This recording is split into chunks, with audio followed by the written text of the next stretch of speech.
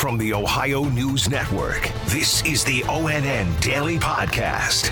It is Friday, August 28th, 2020. From the Ohio News Network, I'm Daniel Barnett. Ohio's public health alert map is turning more orange and yellow instead of red. ONN's Dave James explains. Governor Mike DeWine says only 6 counties are in the red this week, the lowest since the state rolled out the health advisory system 9 weeks ago. The 6 counties that are red are Mercer, Erie, Preble, Lucas, Montgomery, and Lorain. Red means people in those counties should limit activities as much as possible to prevent the spread of COVID-19. Purple is the highest level, requiring more severe restrictions, but no county has reached that level. Dave James, ONN News. DeWine says the trend is good, but the state is in a situation now that increases the risk for spread with schools and colleges active again. We're keeping a very close eye on all of our counties. Colleges and university students are returning. We're already starting to see some cases as a result of that.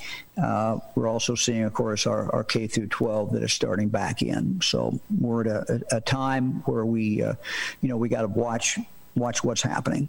Governor DeWine yesterday announced a new order that would mandate schools to inform the public when a student or staff member tests positive for COVID-19.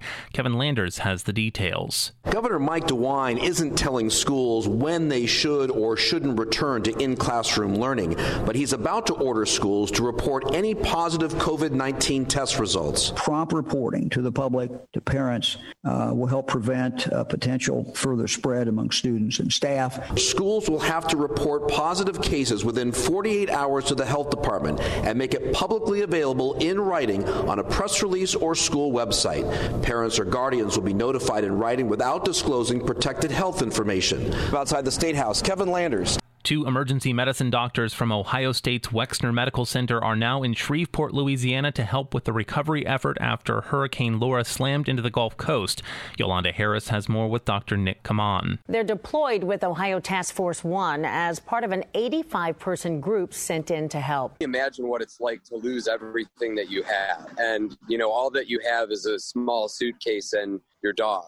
We try to approach those situations with a lot of compassion. We try to help people. They are one out of 28 FEMA teams in the country that do urban search and rescue. I'm Yolanda Harris. The Ohio State University sent out an email yesterday to all students and staff warning about an increase in positivity rate for COVID-19 tests. On Tuesday, the university said the student positivity rate was just over 1%, but in the past 24 hours, that rate nearly tripled. The university issued a warning saying, quote, "In order to stay on campus, you have to prevent the spread of the virus," end quote. This news comes not long after the university gave an interim suspension to 228 students for violating the school's COVID-19 guidelines regarding large gatherings. But Ohio State now says approximately 120 of the suspensions have been lifted because the students were able to show they did not go to or host a gathering. Last week, the university announced students who did not adhere to social distancing or other safety measures would face punishment. Students were told they must wear a face mask, practice physical distancing, and not attend or host a gathering of more than 10 people. The crowds will be small because of COVID guidelines, but there will be high school football tonight.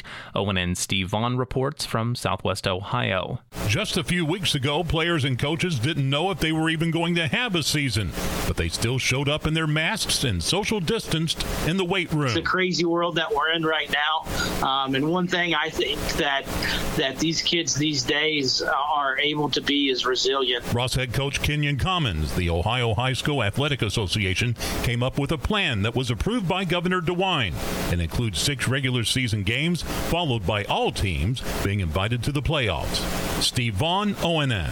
The former Speaker of the Ohio House is facing new legal problems, according to allegations leveled by Ohio's top elections chief. Tracy Townsend has the details. Former House Speaker Larry Householder's campaign committed 162 campaign finance violations. Secretary Frank LaRose referred the alleged violations to the Ohio Elections Commission. The referral comes after weeks of review into campaign finance documents. Householder and 4 other people are facing charges as part of a $61 million federal bribery scheme. I'm Tracy Townsend. And the operator of several coin and jewelry shops around Columbus says these are busy days.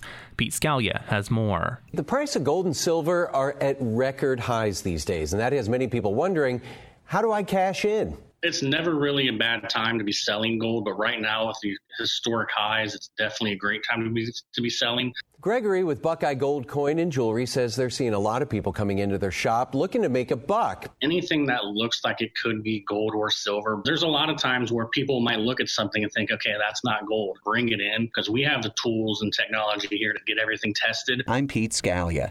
Special thanks to our affiliate station WBNS TV in Columbus for their contributions to today's newscast. I'm Daniel Barnett on the Ohio News Network. This has been the ONN Daily Podcast, a production of Radio Ohio Incorporated on the Ohio News Network.